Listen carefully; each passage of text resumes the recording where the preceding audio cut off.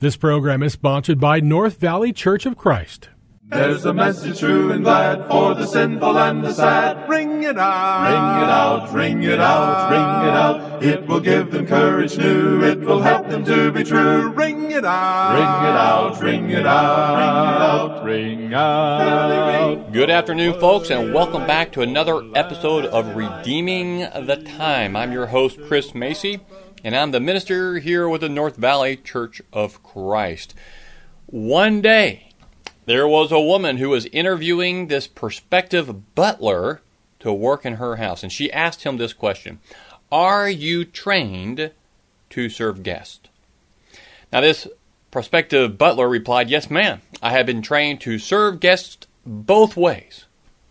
Both ways. So the woman looked puzzled. Both ways? What do you mean, both ways? And this prospective butler replied, I have been trained to serve them so they'll come again or so they'll stay away. You just have to let me know which way you desire for each guest. Now, would you say that you have been trained to serve? Or that fellow was trained to serve. Because do you want to do that? I mean, if you think about it, if I had that kind of money and I had a butler and he said that to me, I would be tempted to hire him because there might be some guests. I'd be, okay, I'm ready for this guy to leave. What can we do to try to help move that along? But, you know, serving is not something that comes naturally to most folks, is it? Living a life of service is an art that needs to be cultivated. And today, we are going to start a new series. I might break it up here for the radio program, but we're going to call this Serving Like Jesus. Now, obviously, Jesus was a servant, and his followers as well. We are called to be like the Lord Jesus. But what does it really mean to be a servant? What kinds of thoughts and attitudes should a servant have? What kinds of behaviors will come from, that kind of right attitude? And there are perils that servants encounter. How do we overcome them? What are the rewards? It's so many questions. And these are just a few of the questions and issues that we'll be addressing, hopefully, throughout this series. Well, one of the resources I'm going to be using is a book from Charles Swindoll. Now, I know Charles Swindoll, we may not agree with everything he says, and I don't. But he did write some good books, and he wrote one way back when called Improving Your Serve, The Art of Unselfish Living. So I'm going to be delving into some of the things he's written into that. But let's go back to that original question. What does it really mean to be a servant? And it helps to start with what is it that pops in your mind when someone says servant, especially from up here at the pulpit. What comes to your mind? Do you think of the slaves of Egypt, building the pyramids? And if that's the image that immediately comes to mind, then the idea of being a servant may not be very appealing, is it? We always think of a slave, don't we? So if our notion of a slave is this, poor, pathetic creature who's virtually without a purpose in life, bent over, crushed spirit, lacking self-esteem, dirty, weary, not too many people are going to jump at the chance of being a servant, are they? If that has been your idea of what it means to be a servant, then good news, that's not what God means by servanthood.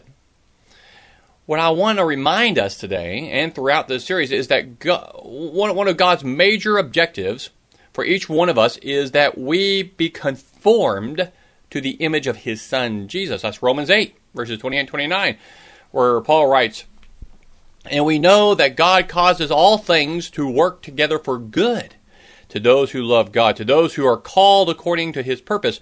For those whom He foreknew, He also predestined to become conformed to the image of His Son, so that He would be the firstborn among many brethren.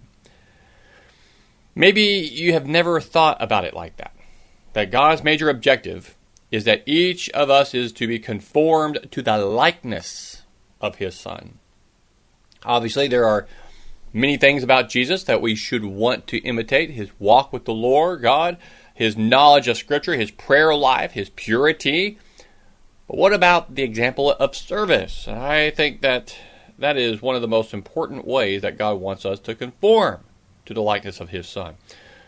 So, we're going to be delving into the scripture found in Matthew chapter 20, verse 28. And here's how Jesus characterized His own life and purpose. He said, "Just as the Son of Man did not come to be served, but to serve and to give His life a ransom for many."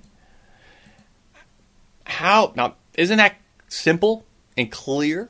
Jesus came to serve and to give. And if that was true for Him, that should be true for us. That's what God wants for us. And after bringing us into His family through our faith in His Son, God sets His sights on building into us that same quality that made Jesus distinct from all others in His day. And for that matter, from anyone who had ever walked the face of the earth. God wants to build in us the same serving and giving qualities that characterized His Son. Now, in many ways, there is nothing more refreshing than seeing someone with a servant's heart and a giving spirit. I like the story about Colonel James Irwin. He's a former astronaut, part of the crew that made a successful moonwalk back in 1971. And he often spoke of the thrill connected with leaving this planet, seeing the Earth shrinking in size. And while watching the Earth rise one day in space, man, he realized just how privileged he was to be a member of that unique crew of Apollo 15. So on his way back to Earth, he was thinking about these things, about the way, many would consider him a superstar. How could you not, man? He just went around the Earth, he walked on the moon, international celebrity, right? But his relationship with God would not allow any of this to go to his head. So I want, this quote I want to give to you, this is not something you can find easily from NASA. They never quote this. I don't know, they should. This is a great attitude. But here's how he expressed his thoughts in words to people of when he was there before the cameras. He said this: "As I was returning to Earth, I realized that I was a servant, not a celebrity. So I'm here as God's servant on planet Earth to share what I have experienced that others might know the glory of God." Wow. That basic motto would help all of us Christ followers. I'm a servant, not a celebrity. Like Jesus, I'm here to serve and not to be served. Great attitude. But it is so easy to lose sight of that primary calling as we go about our daily life in our, self-absorbed world. If you're like me, you sometimes think, I wish I could go back in time and sit at the feet of Jesus. How great it must have been to sit as one of the 12, soak up all those truths as Jesus taught. I mean, if I had been there with the Lord Jesus and the 12, it would have been so much easier to learn this idea of being a servant, right? You ever think that way? Do you ever think that it must have been easier for the disciples who were physically with Jesus to follow Him and become a servant like Him? If and when we think that way, we are wrong. We're wrong. Because it wasn't easier for them to get it. Matter of fact, they often failed to get it right. So I want to turn our attention back to Matthew chapter 20. The popularity of Jesus, that's on the rise. The knowledge of His kingdom, that's spreading. People were anxious to get on the bandwagon and to position themselves in this growing movement. And the Bible tells us there in Matthew 20, verses 20 and 21, says this: "Then the mother of the sons of Zebedee came to Jesus with her sons, bowing down and making a request of Him. And He said to her, 'What do you wish?' She said to Him, 'Command that in your kingdom these 2 sons of mine may sit one on your right and one on your left.'" Well, we shouldn't be too tough on this mother of the sons of Zebedee. Picture her standing there. She's with her sons. And what mother does not want what is best for her kids? I mean, don't they all? And so you can understand what she's looking for. She's not looking for anything for herself. She's looking for something for her kids. Good mom. She was looking for a break in life for her kids, and that would lead to a nice promotion or good jobs or position. And so her request is tempered by the proper perspective. She didn't ask her sons to occupy the center throne. She knew that that place belonged to the Lord Jesus. But she did ask for her sons, James and John, to be candidates for the thrones 2 and 3. Right? And nothing wrong with that, I don't think. I can understand that. She's a mom. I think that's awesome for her. Don't want that for her kids. And in case you're wondering how the other 10 apostles felt about this mother's request, verse 24 tells us that they had become indignant. Indignant. Well, what that means is they were likely angry that they had not been the first to come up and make that same request. And they were not going to give up those spots without a fight, right? I mean, you and I would likely have reacted the same way. I mean, I think I might be. What? Oh, man. Why? I want that spot.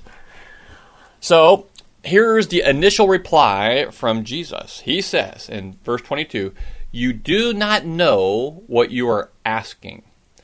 Are you able to drink the cup that I'm about to drink?" So, he understands. I get what you're asking, mother of the sons of Zebedee. I get what you're asking, but you don't understand what you're asking.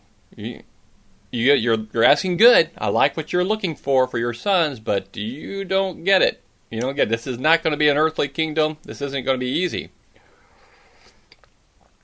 So the boys, though, foolishly answered Jesus, when he asked, "Are you able to drink the cup that I'm about to drink?" "Oh, we can. No problem.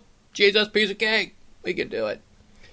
So keep in mind, though, that in the 3 verses that had preceded their mother's request, Jesus had said that he was going to Jerusalem, where he would be betrayed, condemned, mocked, flogged, beaten, crucified. Obviously, this mother and her sons didn't understand.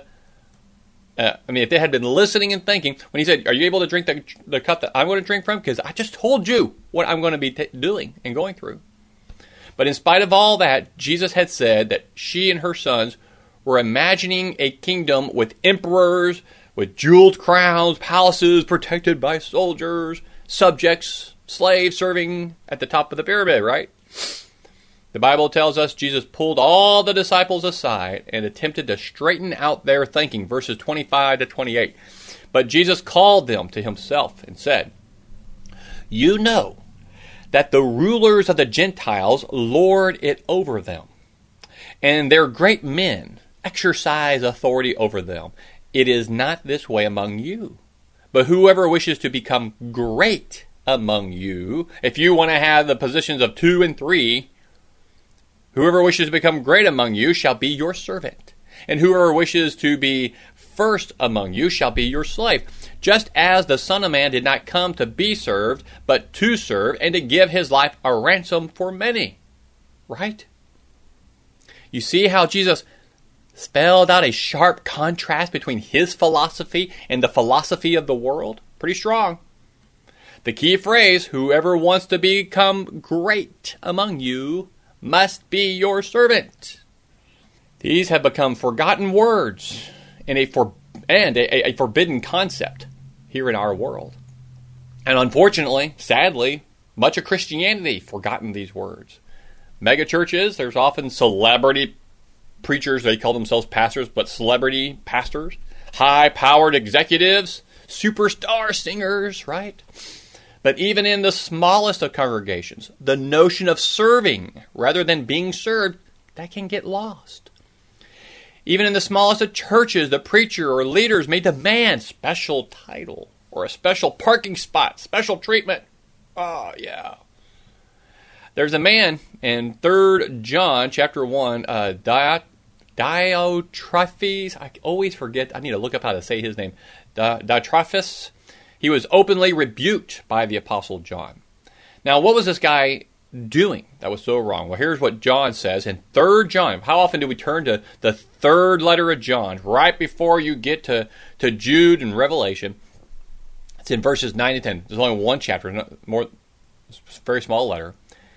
John writes, I wrote something to the church, but Diotrephes, who loves to be first among them, does not accept what we say. For this reason, if I come, I will call attention to his deeds, which he does, unjustly accusing us with wicked words. And not satisfied with this, he himself does not receive the brethren either. And he forbids those who desire to do so and puts them out of the church.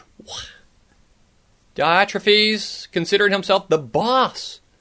He was large and in charge, and the mentality and behavior of this fella has no place, none, among the followers of Christ.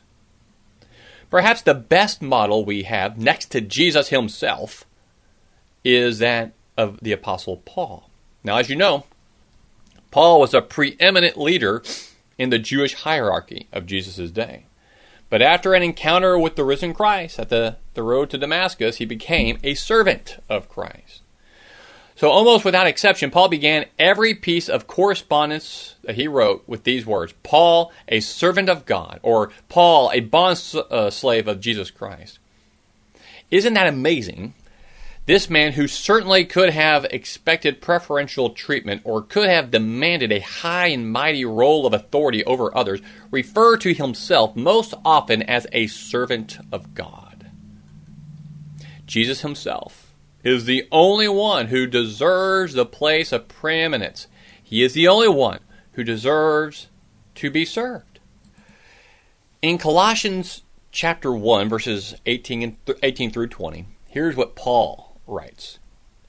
He writes, he, that's Jesus, he is also head of the body, the church. And he is the beginning, the firstborn from the dead, so that he himself will come to have first place in everything. For it was the Father's good pleasure for all the fullness to dwell in him, and through him to reconcile all things to himself, having made peace through the blood of his cross. Through him, I say, whether things on earth or things in heaven. Also, in Philippians chapter 2, Paul challenges us to have the attitude of Jesus himself. Philippians 2, verses 5 through 11. Have this attitude in yourselves, which was also in Christ Jesus, who, although he existed in the form of God, did not regard equality with God a thing to be grasped, but emptied himself, taking the form of a bondservant, and being made in the likeness of men, being found in appearance as a man, he humbled himself by becoming obedient to the point of death, even death on a cross. For this reason, also, God highly exalted him and bestowed on him the name which is above every name, so that at the name of Jesus every knee will bow, of those who are in heaven and on earth and under the earth, and that every tongue will confess that Jesus Christ is Lord, to the glory of God the Father. And I love that passage. Philippians 2, 5 through 11. Great passage. Jesus was willing to become a servant. And that required leaving his heavenly position, coming to earth as a human, and suffering death by crucifixion. Now, think about that. We use the term servant, like I was talking about this from the book of Genesis, when Jacob was getting his wives, Rachel, Leah, from Laban, and Laban gave those girls, when they were married to him, a maid, one of his maids to go with them. And that term maid is not the Hebrew word. We put that there to make it sound better. What it is, and they do that because, anyway, the literal term is slave girl there. And here, that term servant, I should look that up in my Greek before I say this probably. In fact, I'm going to do that right now. And the reason why I want to look up the Greek word, make sure I'm right. I'm pretty sure it is. But yeah, doulos. Doulos is the Greek term there for bond servant. It's a slave. It's a word for a slave. And a slave has no rights. Now, Jesus could take his rights, but he doesn't. And even though we spit on him, we crucified, we beat him, crucified, we rejected him, he still died for us like a slave. Amazing. Amazing. Willing to become a slave, a servant. and it required him to leave his position there in heaven. But after doing all that, he returns to his rightful place beside the Father, and he is worthy to be served as Lord. That's who Jesus was before he came to earth, and that's who Jesus is right now. But even though that's who Jesus was and who Jesus is, notice again how he thought and acted while he was here on earth. Matthew 20, verse 28. Just as the Son of Man did not come to be served, but to serve and to give his life a ransom for many. He came to serve and give. One of the clearest pictures Jesus painted for us of what it means to be a servant is found in John 13. And this is a picture that we will likely come back to again and again in this series. And John sets the stage for this event, saying that it was just before the Passover feast. Jesus knew his time on earth was quickly coming to an end. He wanted to show his disciples the full extent of his love. So all the disciples, they arrived to the upper room where the preparations for the Passover meal had been made. And surprisingly, no servant there to greet them at the door. That was the customary thing, was to have their feet washed in at a bowl basin and refreshed. Their tired, dirty feet. That was the custom. So, dirty feet and all, they reclined at the table. They began to enjoy a meal. About halfway through the meal, John 13, verses 4 through 5, Jesus got up from supper and laid aside his garments, and taking a towel, he girded himself. Then he poured water into a basin and began to wash the disciples' feet and to wipe them with a towel with which he was girded. The disciples were uncomfortable with Jesus' action. Peter initially strongly protested, but he relented after Jesus clarified things when Jesus said, "Unless I wash you, you have no part in me." Well, don't just wash my feet, Lord, Peter would say. Wash all of me. The Bible goes on in verses 12 to 17. So when Jesus had washed their feet and taken his garments and reclined at the table again, he said to them, "Do you know what I have done to you? You call me teacher and Lord, and you are right, for so I am. If I then, the Lord and the teacher, washed your feet, you also ought to wash one another's feet. For I gave you an example that you also should do as I did to you. Truly, truly, I say to you, a slave is not greater than his master, nor is one who is sent greater than the one who sent him. If you know these things, you are blessed if you do them." God wants us to follow the example of Jesus. Jesus came to serve and to give. He was willing to serve by washing feet. If we will be like him, if we will be willing to serve and to give and even wash feet, we'll be blessed. I like this quote from this book, Seismic Shifts. This guy says, "Picture a church in which everyone wants to be served. Each person believes the church exists to meet their needs, to make them happy, to cater to their whims and tastes. Imagine a congregation in which everyone has a take care of me attitude and is quick to complain whenever things are not just the way they feel they should be. Sadly, some people don't have to use their imagination to picture such a church." End quote. That kind of church will never have a positive impact on the world. It will grow small, it'll grow inward, and it'll grow unhealthy. This kind of church does not honor Jesus and bring glory to God. This is not a church ruled by a servant spirit. Now, imagine a church in which every single person has a passion to serve others. Think about what God could do through a group of people who are committed to sacrificial ministry in each other. These people know that the Holy Spirit has given them unique abilities. That's the spirit of... Anyway, I won't get into that. Those are spiritual gifts that are to be used for the building up of people and bringing glory to God. So they are purposeful about discovering this gift. God gave it to them. Developing and using them. What could God do through such a church? I believe that we are in the process of becoming that kind of church here at North Valley. A congregation, a church where people are serving like Jesus. Becoming that kind of church made up of those kinds of individuals begins with arming ourselves with the attitude of Jesus. Jesus did not come to be served. He came to serve and to give. And how much did he give? His whole self, his life. Are we willing to do the same? As I close this out, I want to give you this story. It's from the 2001 movie Pearl Harbor. It tells the story of two friends, Rafe and Danny, who survived the attack on Pearl Harbor. They enter World War II as fighter pilots. And in training before the war, Rafe McCauley was one of America's top fighter pilots. When the U.S. initially held back from entering the war, he had volunteered to help the British in their fight against the Germans. And when he first arrived at the English airfield, he walked by some British planes that had been shot up from the previous day's battle, and he's greeted by a commander of the British squadron. And as the commander showed him the plane he would be flying, a messenger announced to the commander that 2 more British planes had just been shot down. The commander then turned to Rafe and asked, "Are all Yanks as anxious as you to get themselves killed?" He immediately replied, "I am not anxious to die, sir. I'm anxious to matter." I suppose that's what most of us want for our lives. We want our lives to make a difference. We're not anxious to die for Jesus. We're not anxious to be servants. We are anxious to matter.